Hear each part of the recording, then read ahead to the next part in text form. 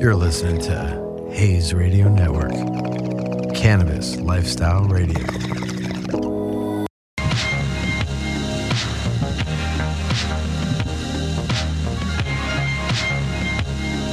All right. Greetings, everyone. Welcome to yet another episode of Cure to Consumption. I am your host, Lance Lambert. Good to be with you again. Pretty stoked today, you know. In recent months, we've had several friends from the international space come online and definitely making sense. You know, you guys, there's a lot going on. A lot of people, not to pick on North America, you know, there's a lot going on in America, a lot going on in Canada. But the international movement is real, you guys. There's over 40 countries internationally that have some sort of legal cannabis program. And I'm really excited for the guests that we have on to talk about this today. We have Dan O'Brien, and definitely Dan from Cocoa Plants is just an absolute rock star with what he has going on, specifically in Costa Rica. We've talked a little bit about the Latin American or LATAM market. Most people know what's going on down in South America, Colombia definitely being a predominant country down there, but there's a lot going on in Central America. There's a lot going on in specifically Mexico. But Dan, are you there joining us today? I am. Hey, man, how's it going? Great to be on the phone, and very happy to speak with you guys and share a little bit of news on what's happening down here in Costa Rica. Yeah, exactly, man. Thanks for coming on, and definitely looking forward to jumping into Costa Rica. This timing couldn't be better because I know we were just catching up right around MJ Biz and was really hoping to have you come up and see you in person. But there was some stuff going on as far as the status of legalization. But before we get to that, just to hear a little bit about your story and your background. I know just in the short time we've known each other, I know how passionate you are about the movement, about legalization in general. But what got you into it, and how did you end up? Because obviously, not to stereotype, Dan O'Brien is not a traditional name that you'd hear in Costa Rica. So a little bit of background about how you got to where you are and what brought you there. Sure, man, sure. So, yeah, I got into cannabis. First, I'm a product of the, DARE, Say No to Drugs, Get Your Brain on Drugs with the, yep. The egg in the skillet.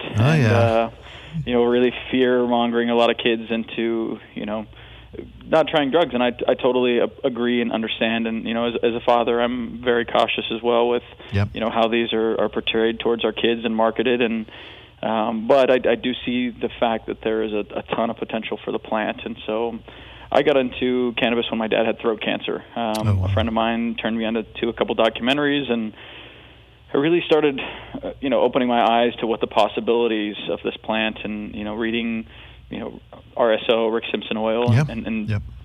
seeing the results that people were having with anti-cancer and tumor properties. It was really interesting to me, and that's kind of what jumped it off. And I started taking plant material and making medicine for my dad, and really starting to learn my craft a little bit. And then that in the future kind of got into then stepping backwards. All right, where's the plant come from? How do we grow the plant? How do you create a full system that monitors the plant and what comes out of it and how to use it? And so that's just kind of been my process over the last few years. And I've had a couple companies, entrepreneur out of Texas, and a few years ago, my business partner and I had a CBD company, and he was Colombian. And we went down to Colombia, interested in the cannabis industry down there, and then kind of quickly realized how dangerous and yeah. It just wasn't a market I was interested in being, involved with kids and my safety. And so we moved to Costa Rica because some of my friends and clients had bought some houses here, and we started raising our family and just kind of knew that cannabis eventually would transfer down to Central and South America, and we wanted to be here and understand, the climate, the condition, the culture, and everything. So yeah. I've been in Costa Rica now for about 5.5 years. I'm a resident, and spent a lot of times on farms and working with locals and really understanding, what it is to be here and what it's going to take and the challenges that we're gonna face in the cannabis space. Now, it's really interesting, and I think I've shared with you before, writing this monthly column for MG Magazine, Industry Magazine.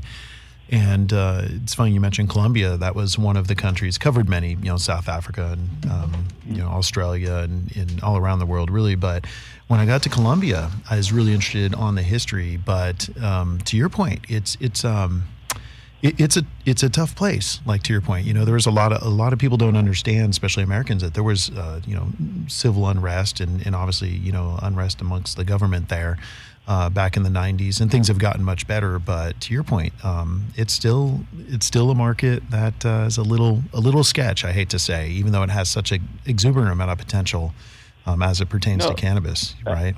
Absolutely, and I was actually in Bucaramanga about 5 weeks ago, looking at a couple growing facilities, some extraction facilities, and one food production plant that has a pharmaceutical license. And I was very interested to go down and learn the ecosystem and really see not just what they intended it to be, but also what it really turned out to be, and hear from the growers and the extractors, and really understand the challenges that they're facing. Because working here with Costa Rica, with the Ministry of Agriculture and INTA, and trying to design a better mousetrap, if you will, that's our goal. Is we can take lessons we've learned in other markets and the pain and struggle that everybody else has paid for, and really kind of build upon it and hopefully create something that's a lot better for business, that's a lot better for consumers, and at the same time put some money back into the government's pocket to be able to provide better services ultimately for its citizens, and that's kind of what it's all about. So I'm happy to be a part of it and excited to see where this goes. It's been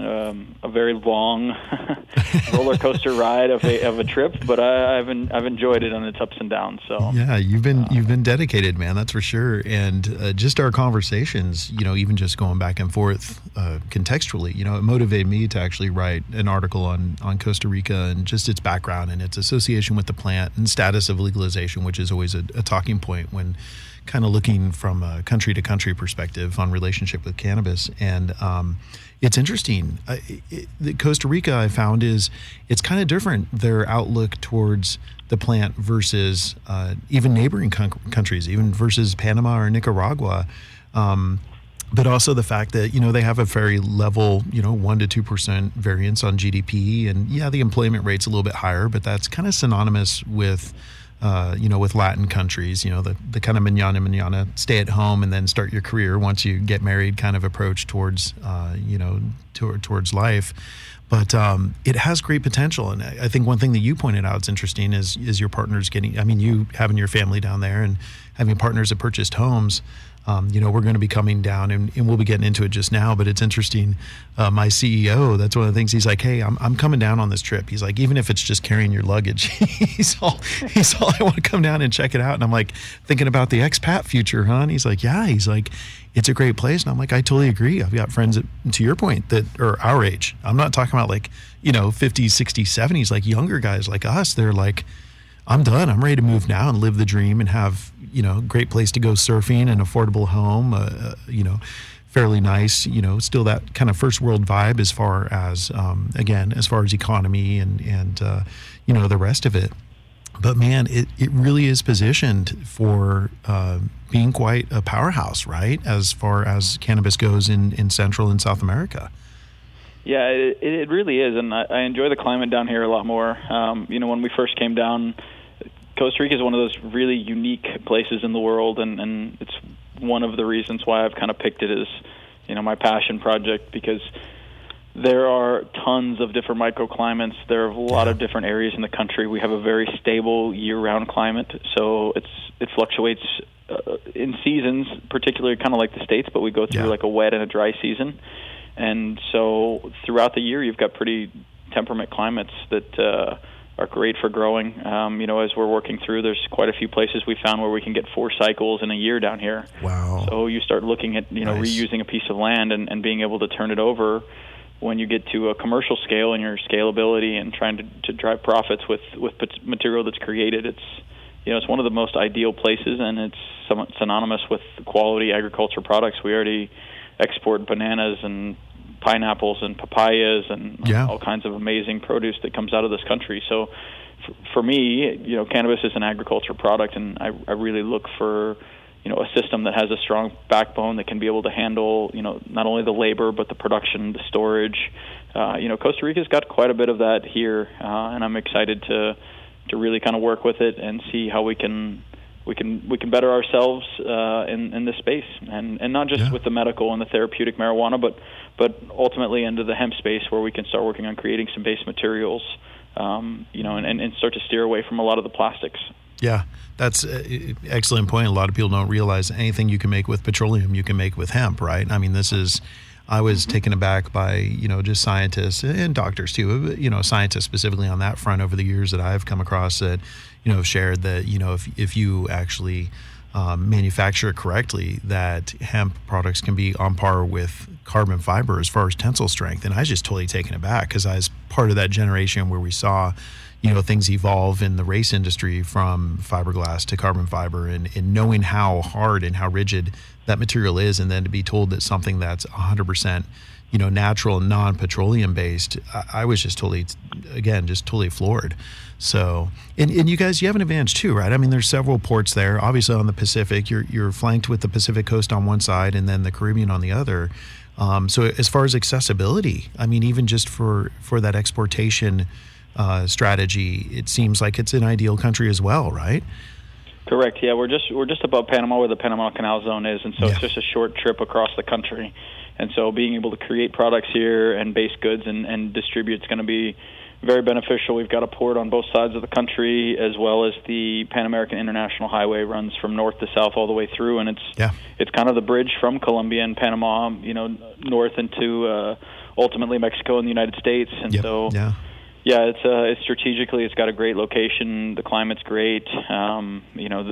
Everything grows here. We have a handful of volcanoes that have produced quite a bit of very luscious and fertile areas with soil, and we've got a lot of venting too. So we have a lot of fresh running water in springs and thermals coming out of the ground. Over 99% of the power from this country all comes from sustainable energy here in country. So thermal, wind, solar, we've got a lot of different options. So I think, at the end of the day, to me, cannabis has always been a race to the bottom. Let's figure out how cheap we can make it, and and how big we can scale it. And I think that's kind of where it's headed in the future. And so I'm excited for a country like this that really has a great, immense amount of resources at their disposal and can hit the market with some high quality products. And that's what I think is coming our way. That's awesome, man. And so kind of segueing into, because again, studying up on the government and noticed that quite a political change came, when there was a changing of the guard, so to speak, in the government back in 2010. And then all of a sudden, reading up on how they took a different approach towards all drugs, but specifically speaking on cannabis, during that time, and shifted some of those basic laws that were applicable. And now it's almost like, small consumption is fine, and is, police are kosher with that. You start getting into something more than personal possession. That's another story. But I thought it was quite interesting that, the conversations that are being had, to your point, in that region, not just within that country, stepping back and looking at, are we taking the right approach? Having that influence from, rather it be the UN, which they got quite an influence from, back in the 60s, all the way up towards more recent when they were, collaborating with the U.S. government in the war on drugs in the 90s and 2000s. So you're working direct with the government. I can only imagine what I studied on occurring back from 2010 to 2014, and then again another kind of segment of a pivotal shift in ideologies from 2014 to 2018. They've come like leaps and bounds, right? Because you are literally working firsthand with the government down there on this movement, right? Correct. Yeah. So I'll give you my average weekly schedule. I spend 4 days a week on a government facility in Cañas, Costa Rica. It's an experimental station where they do rice, corn, beans, sorghum, peppers, all kinds of different methods, looking at different genetics, stabilizing seed crop, creating seeds for farmers. And so I've spent the last 15 or 16 months on their facility, basically teaching and working with a couple government farm employees and with supervisors of the technology department, showing them how the plants grow, how to manipulate them, what the issues are, just, creating kind of like a guide to growing cannabis in Costa Rica for the average farmer. Part of me signing onto this project with our company, with Rocco Plants, was that our research would be donated back to the small to medium-sized farmers, and that we would be able to help kind of create an opportunity for, some impoverished areas. I was blown away the first year I was here when I learned that sugarcane farmers make about $1,000 per acre per year profit. Wow. So, imagine that, $80 a month per acre. That's not near enough money to survive off of. Yeah. And so with hemp, we're able to drastically increase what they can make off of a single piece of land. And with hemp, it rejuvenates the soil. It's got building properties with materials, and it's just a different way to approach profitability for farmers here. And I think we're cutting edge.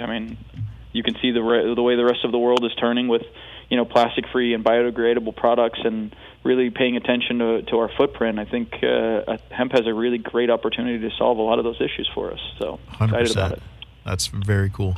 So kind of fast-forwarding to now last month, so what would this be, October of 2021, that the Congress passed medical. Now we know it's sitting on the president's desk, correct? So that's still something that has to be tended to, but you were so close to that. That was a little bit less of a surprise maybe for you, but I think, a better part of, folks in the industry were pretty stoked to hear that. I don't think a lot of people were tracking Costa Rica, which is interesting. I brought it up a few times in conversations, again, looking more into that market, having more conversations with you. And it's crazy because people in conversation be like, are you talking Puerto Rico? And I'm like, no, Costa Rica, not Puerto Rico. You're on the wrong side of the Caribbean, man. And it was so funny that people just, it like it wasn't on their radar, but that wasn't a surprise, right? You felt like it seemed the government was that close and things were moving in that direction, right? Yeah, so we went through. We've been working on Bill 21388, and there's Doña Zoila Volio, is who authored the bill, and I've been working with her back and forth, kind of helping go through some of the regulations and definitions, and just making sure. She wrote this bill several years ago, and she's been pushing for it for a while, and. As we know, we've seen the Delta-8, HHC, we've all kinds of cannabinoids and processes and chemical conversions, and there's a lot that changes in the cannabis space quite quickly, and so I've been trying to keep them updated on what's happening in the rest of the world, and then also trying to, adjust some of the language and the verbiage so that it kind of encompasses and encapsulates some of those issues that, we hope to not have in this country. So it's been very nice to work with somebody that sees that potential and sees that we can make a difference and really write the best law possible. And they did the first debate, and we had 33 in favor and 13 against. And unfortunately, a few of the diplomats here have decided that they wanted to contest the language and the time that it took to get it passed, the constitutionality, and so it's in Sala Cuatro, which is like their Supreme Court. It's funny today. I'm still waiting on an update, so I should get updated here at 5:15 or so today, and we'll see exactly what's changed and where we're going. But I'm confident that before the end of this presidency, I think we're going to see a new law, this bill push forward. And then I think it'll be up to this next regime, which, by the way, in February we have a new president coming on board. So there's going to be a whole transition right here with cannabis, with the new powers that be, and I think we're going to get a fresh, a little bit of wind into this bill and law and push it forward. So I'm excited for beginning first quarter of 2022. Hopefully we'll have this as a law and be able to start working on pushing forward and regulations. So nice. And to your point, I think, doing my homework, like you said, she's been working on it since, I want to say it's like 2018. I mean, this isn't... Yeah, she's been for a while. This is her baby. Yeah, exactly right. And for those that don't follow politics much, this is obviously reality, not just in Costa Rica, but in countries around the world where even Germany, I'm sure you heard the news, the new... Yep. Excited. The new guards in office there, this kind of blend of, social/liberal democracy type, we're all coming together and saying, let's move forward. I mean, it's a lot of people don't understand it wasn't just a decision overnight. There was a lot of foundational effort and focus from individuals like yourself in the private sector, but also those obviously representing on the government side. that are constantly in the background trying to get things like this moving forward. So yeah, congratulations, man. I know thanks, man. That's definitely it's huge. Funny, people are always like, oh, it must be nice to have a government job and get paid to grow, cannabis for another government. And I'm like, well, it doesn't exactly work like that. Yeah. There was a bunch of companies that applied for it, and believe it or not, it's funded, by our internal funds and through our own company. And so we're actually the ones investing into the country to make sure that this happens. Without somebody proving the viability and collecting the data and being able to teach these guys about the control of the plant, most people don't realize that cannabis has male and females. You can't put seed crops, within a certain range of oil crops if you're growing for, a plant that you don't want seeds in. Yeah. Pollen can move an immense amount of area, especially with winds in a country like this. And so, the Department of Agriculture and their technology department has been extremely, extremely patient, and we've gone through a lot of different scenarios and looked at a lot of different issues that this country will face that are unique to Costa Rica. Again, sugarcane is a huge crop here, and there's still some farmers that burn the sugarcane. So imagine, like in California, we were having ash flying and landing on outdoor crops and ruining crops. They do that every year here for the sugarcane, every year around the end of the year. So there's a lot of planning and looking at not just, hey, let's plant cannabis, but let's figure out how it doesn't affect other crops right now that are in the country, and it balances out.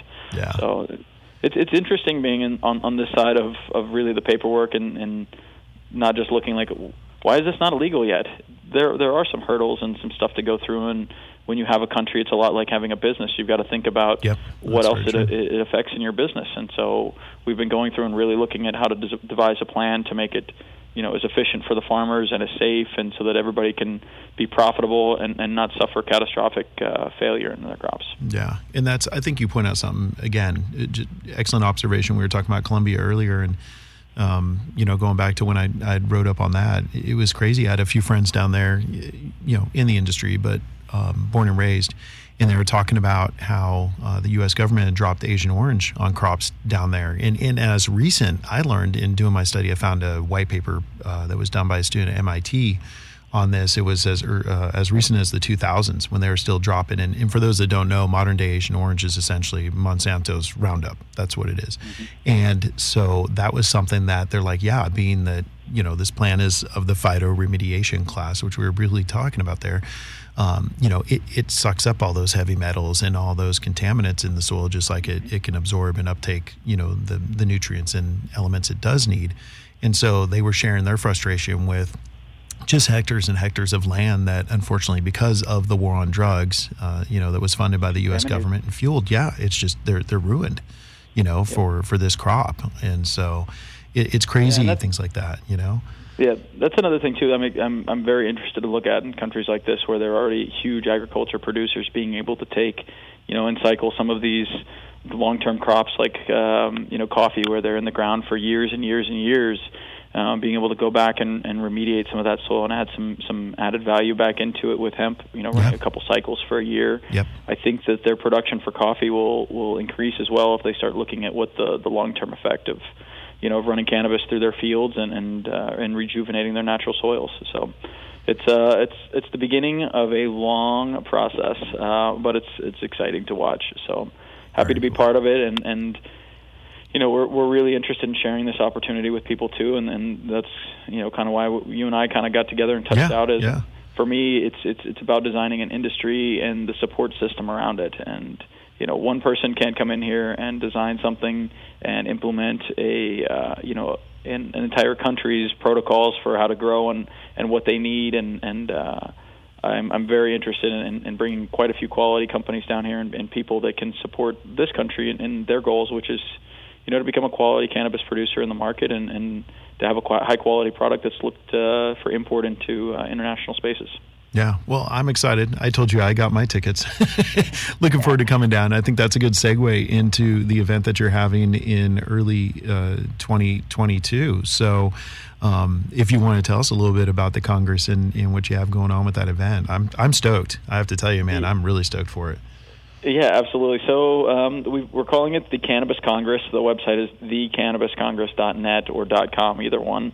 And basically, we've created a science and industry platform and medical. And so I've got Jeff Whaling and Chris Udella and quite a few different people from the medical and science field that will be coming down and sharing their knowledge and talking to, hopefully up to 20,000 people that will be attending this through the Parque Viva.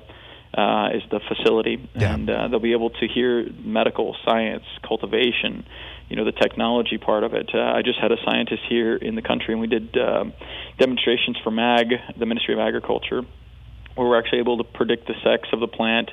We can check for hops-latent viroid in the plant, and we can also tell whether it's a CBD-producing plant or a THC-producing plant, all from 3 days old. So, if you're starting to be a country and you're looking for feminization rates, and you can take a bucket of seeds and, germinate 50 seeds, and if you get 50 females, then it's a feminized bucket and it's complete. Yeah. You can move on that genetic stock without having to worry about, germinating seeds and having 50% males in your field. So there's a lot of little tricks and tools that are really important for this place, and excited to, in January the 27th, 28th, and 9th, we'll have quite a few companies and experts that will be able to pass that knowledge and share it here with Costa Rica, and hopefully be able to supply this country with the tools and the expertise that it's needed to be successful. Yeah, it's such a unique, again, applause for all of your efforts. I mean, that's something that you almost wish that other countries took this approach. Some it's a little more knee-jerk, and I think you summarized it well. A lot of people don't realize everything is a business. I tell people it doesn't matter if it's a church or if it's a 501c3 or if it's a government or if it's In-N-Out Burger. It doesn't. Everything's a business. Everything has a P&L. Everything, you have to analyze your opportunity and your risk and reward scenario and aggregate that P&L and all the rest of it. And I have to say again, this is one country compared to others, and I won't call out any specific, that, we're just too quick to it. They were just too, wanting to jump in with both feet and not really do this kind of analysis and this kind of due process and legwork in order to make sure that they did it the right way the first day, right? I mean, that's the biggest thing that you're talking about is having the right things in play in order to set up this country. And obviously it will, to your point, it will affect the economy, it'll affect the people. I mean, all positivity in my opinion, but, set them up for success from the start, So again, stoked on everything here. I firmly agree, and I believe in this plant. Working with it, my dad, and watching the effect that it had on his tumor and extending his quality of life, and to me is important. I think this is something that, unfortunately, with the war on drugs, has been demonized and placed into a category, and we've lost 70 or 80 years of really hard research that I think would have, who knows what we could have cured or discovered if we had the time and the technology to do so. And now is our chance. This is kind of like a little renaissance for psychedelics and for plant-based medicine, and I'm ecstatic to be part of it and also to share it with people too and show them how they can get away from pharmaceutical-based drugs and chemicals and really enjoy their life and live a better life without it. So. Yeah, that's very well put, man. And that's the thing. I, again, was just having conversations with friends up in Toronto, getting up there for Lift & Co. and, talking about things like that and helping them understand that, pharmacy, it gets into a lot of politics, right? A lot of politics and influence and all that. But I explained it kind of just in layman's, talking to a few LP owners, and I'm like, it's just phenomenal how, and to pick specifically on the U.S., we spent decades trying to get, our populace, albeit a segmented group, post-Vietnam War off of, these opioids, and then all of a sudden it just got Trojan horsed in by Big Pharma. And it's interesting because people just don't understand that even ibuprofen and Tylenol, our bodies are not designed to process these chemicals in the way they are, cannabis with our endocannabinoid system, and talking again to scientists and to people far smarter than me that, they go, yeah, it's just, we can't uptake it. That's why you can consume 800 milligrams of ibuprofen a day, because the intake, you only absorb 50% of that. The other 50% flushes through. And so a lot of people don't understand, again, that Yeah, the solution is, in my opinion, it's of the earth. Mother Nature is definitely onto something, and there's a lot more remedies out there that our bodies are designed to work with than what's been offered. So I agree, man. A lot of catching up to do, especially post Nixon era and his war on drugs, which I think was the one that, I tell people that the government was studying psychedelics and cannabis until Nixon declared war in 1971, and they're like, really? And I'm like, I'll show you the studies. These are government-funded studies. There's a patent filed with the U.S. government on cannabis being a neuroprotectant. So, yep. Yeah, even the government. That's, again, because even the U.S. is a business, and in many instances more of a mafia than the mafia, in my opinion, but I'll digress.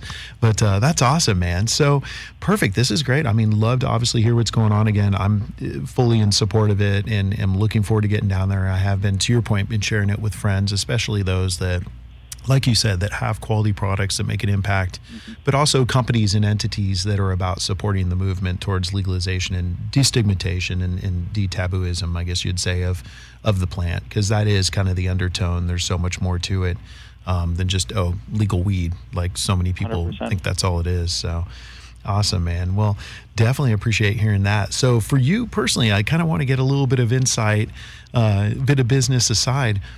What's it like now?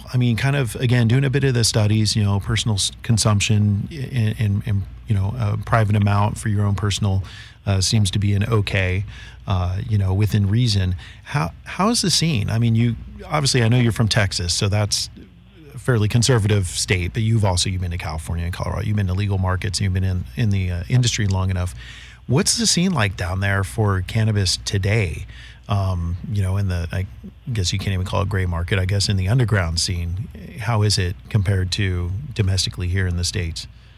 Sure, yeah. So, we are on the cocaine highway, and Colombia passes quite a bit of stuff through Costa Rica, so we get, I guess, your typical brick weed that's here, unfortunately. Wow. We use that term so much as kids. That's so funny you mention that, man. I think the locals here call it like caca de mono, which is like monkey poo. It's just a crushed brick weed. But no, there's a lot of growers here in this country, I think, that have been doing it personally at their homes, and there's a lot of genetics from down in this area of the world that do fairly well. So I think there's some quality stuff around here, and I know quite a few people that that grow at their homes, and they have a few plants, and it's for personal use, and it's never been a problem. Here it's more of a decriminalized state. So if you're on the beach smoking and a cop catches you, they're going to take it away from you, and they're going to tell you that it's not allowed here, and you're going to move on down the road, and that's it. Obviously, if you're selling it, that's where the crime takes place, and it's like an 8-year jail sentence here for selling marijuana. That's what I saw. Yeah. Although they were applauded. This was kind of interesting, man. I'm not sure if you were aware of this.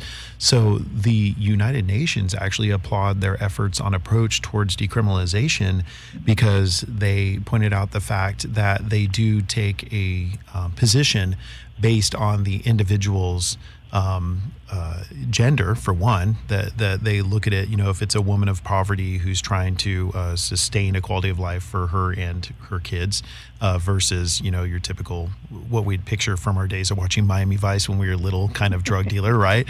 And I was like, wow, that's kind of interesting that even the UN would acknowledge that Costa Rica has taken this different approach. And to your point, hey, if you're really a trafficker, if you're a bad guy, you're going to do time.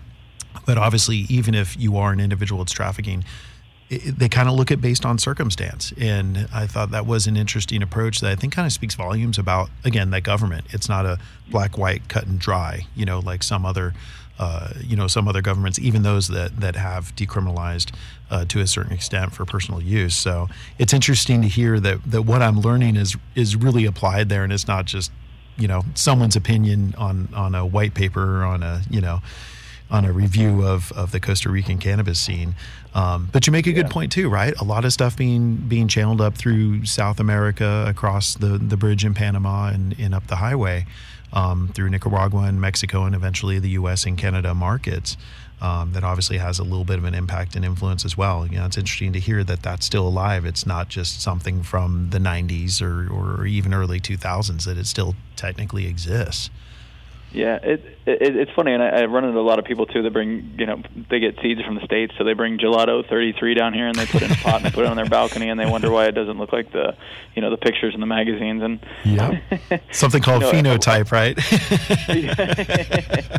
A lot of it goes to, again, it's people aren't educated. They don't understand. This isn't an easy plant. You just drop a seed in a bucket and you let it go.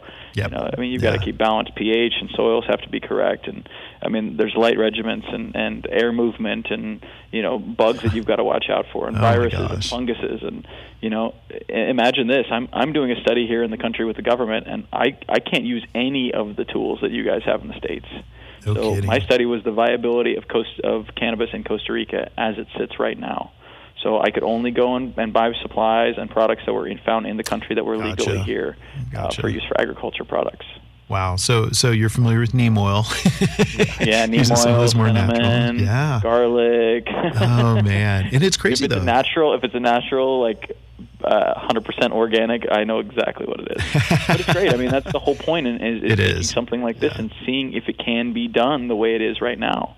Because if tomorrow they legalize this and we can sell products, guess what? All of these fertilizers, all of these pesticides, it takes time to get those registered with governments. You have to go through their protocols. You've got to meet their safety requirements.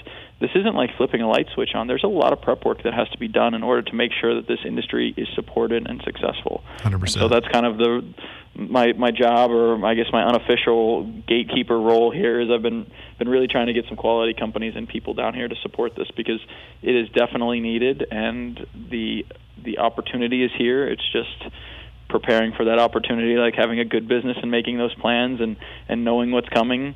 This is that time of setting ourselves up for success.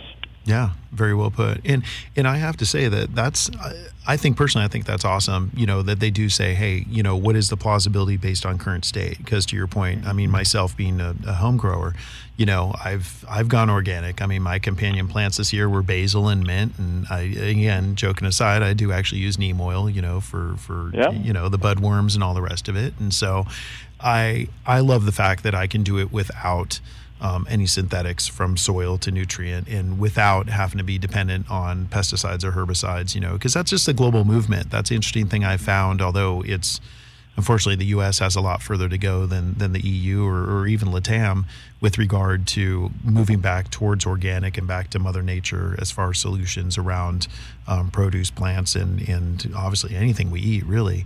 But it almost sounds like an awesome challenge, man. I guess is what I'm saying. As difficult as I'm sure it is for you, that's really cool to hear. And again, just reiterates their ideology towards moving forward with the legalization, So definitely makes sense. 100%, man. Technology and knowing what you have and how to predict it and what to do with it is crucial. And so having those tools, we've been working here with a Can ID system. I don't know if you're familiar with that. Yep. Cree Crawford and those guys, but we have a machine down here. I have a liquid chromograph machine in my office. So we're able to not only grow it, but then also look at it and see what we actually have and compare it against COAs from the States from that particular genetics to see, did it do better in Costa Rica? Did it do worse in Costa Rica? What were the average results for the plant as far as yield and materials that were generated? And it's fun, man. It's kind of like having a science experiment where you get to plug all these different variables in, and having the experience of being on a farm and knowing what our ultimate goal is. It's nice to kind of work the problem backwards and kind of design it in-house. So yeah, very true. And I think that what you're speaking of exactly, genotype, the genetics is one thing. You have your genophenochemo, right? And the genetics is one thing, and that's what a lot of people don't understand. And all plants do this. I don't mean to just segregate cannabis or hemp, but all of them when it comes to pheno, and that's what getting into the Appalachians Project of Northern California, and thankfully they added that into Prop 64, but that was a debate that kind of came up in conversation with Peter from Future Cannabis Project was hosting an event and had Kevin Jodrey and a couple just phenomenal rock stars from the industry on the panel, and they were talking about if you are talking about an Appalachia, let's just say Spire Rock up in the Triangle, and you're able to take that soil and you're able to take that water, so all these common inputs, right? and then take those genetics and you do it somewhere else, is that still recognized as the same appellation? We're like, no, because you're not going to be able to emulate exactly what the cloud or the ambient or the RH. I mean, there's so many other variables that contribute. So it's interesting. And I think that could be up to 20% difference. Oh, yeah. That's huge. I completely agree as well. And I've seen that firsthand. I got genetics from a company this past year, did for this last season. It was a Bubba Mendo, Bubba Pre-98 cross Mendo. And just seeing all the same soil. Again, I'm all natural, so I had all the same soil in this planter box, and one of them popped male, so I had to pull that. But the other three, even the female, it was interesting, the iteration between the three, just from the exposure of light and shade within the environment. I was totally taken aback. I just kept, not to be a can of geek, but I kept taking pictures because I'm like, I can't believe even just the fan profile of the fan leaves was just so night and day between the one to the far left and the one to the far right. And it just proves that point. And I agree with you. The variables on the input with regard to phenotype, I think it could be up to a quarter influence on that overall, if not more. Like you're saying. But I also have to say that's, a lot of people, why do you call this, not that? What I reference cannabis because that's, the scientific term for the kingdom class is Correct. Obviously cannabis sativa. And I know some people have their opinions. I am the same. I kind of avoid calling it a weed, and it's not, I don't think there's anything bad. It's a great slang term. Google loves it, all the rest of it. But exactly what you said, man, it is. A weed is something that grows no matter what input it has. It just grows whether you're looking to or not. Whereas, like you said, as much as this could be considered a plant that's easier to grow than other plants, orchids, etc., this is still one of those plants that it doesn't just grow on its own wild. If you really want to make an influence on it, like you said, you have to control the pH of the water, the pH of the soil, all of the inputs, all of the nutrients, all those things are all influences on it. So, I mean, all of them make an impact, man. It definitely is more than just a weed at the end of the day. So, yeah. Well, my wife always used to joke with me. She used to love when I buy her flowers, so now I just grow her flowers. Yeah, exactly true. Well, perfect, man. I'm so stoked, Dan, for us to be able to catch up. I'm very much looking forward to the event coming up in a few months away, man. I bet you're already stressing a little bit, but it's crazy. We actually just got a huge title sponsor, and so we're going to be making some big changes this week that'll come out, and so super excited to announce, these guys signing on and coming on board as our lead guys, and it's going to be a huge help for this industry. So, yeah, congratulations on that from me. And we're stoked to support from a Green Bros. We're definitely excited to be supporting it and coming down there as well. It's a great. Oh man, I can't wait to get one of those units in our plant science center down here, so people can come see it, demo it, understand what it is. Yep. And man, it's all about education. You got to put stuff in front of people and teach them how to use it. If not, what's going to happen is they're going to go online and they're going to get ripped off by some company, overseas. It's going to sell them a piece of junk that, doesn't really perform like it's supposed to. You've got to go to tried and true industry professionals. We put these machines through hell every day, and they've got to perform. I mean, that's a machine that's down is lost money. So I really want to get some quality companies down here that can help us perform. That's it, man. Awesome. Well, it's great, Dan. Definitely stoked on catching up with you. We'll be in touch a bit more. Thank you so much for coming on the show, man. Looking forward to catching up live in a few months. Sounds good, buddy. Looking forward to it. See you in Costa Rica. All right. Thanks again. All righty, everyone. Thank you again for tuning in to yet another episode of Cure to Consumption. It's always a pleasure. Until next time, take care of yourselves, and remember, it's all about good vibes. Thanks again. Until then.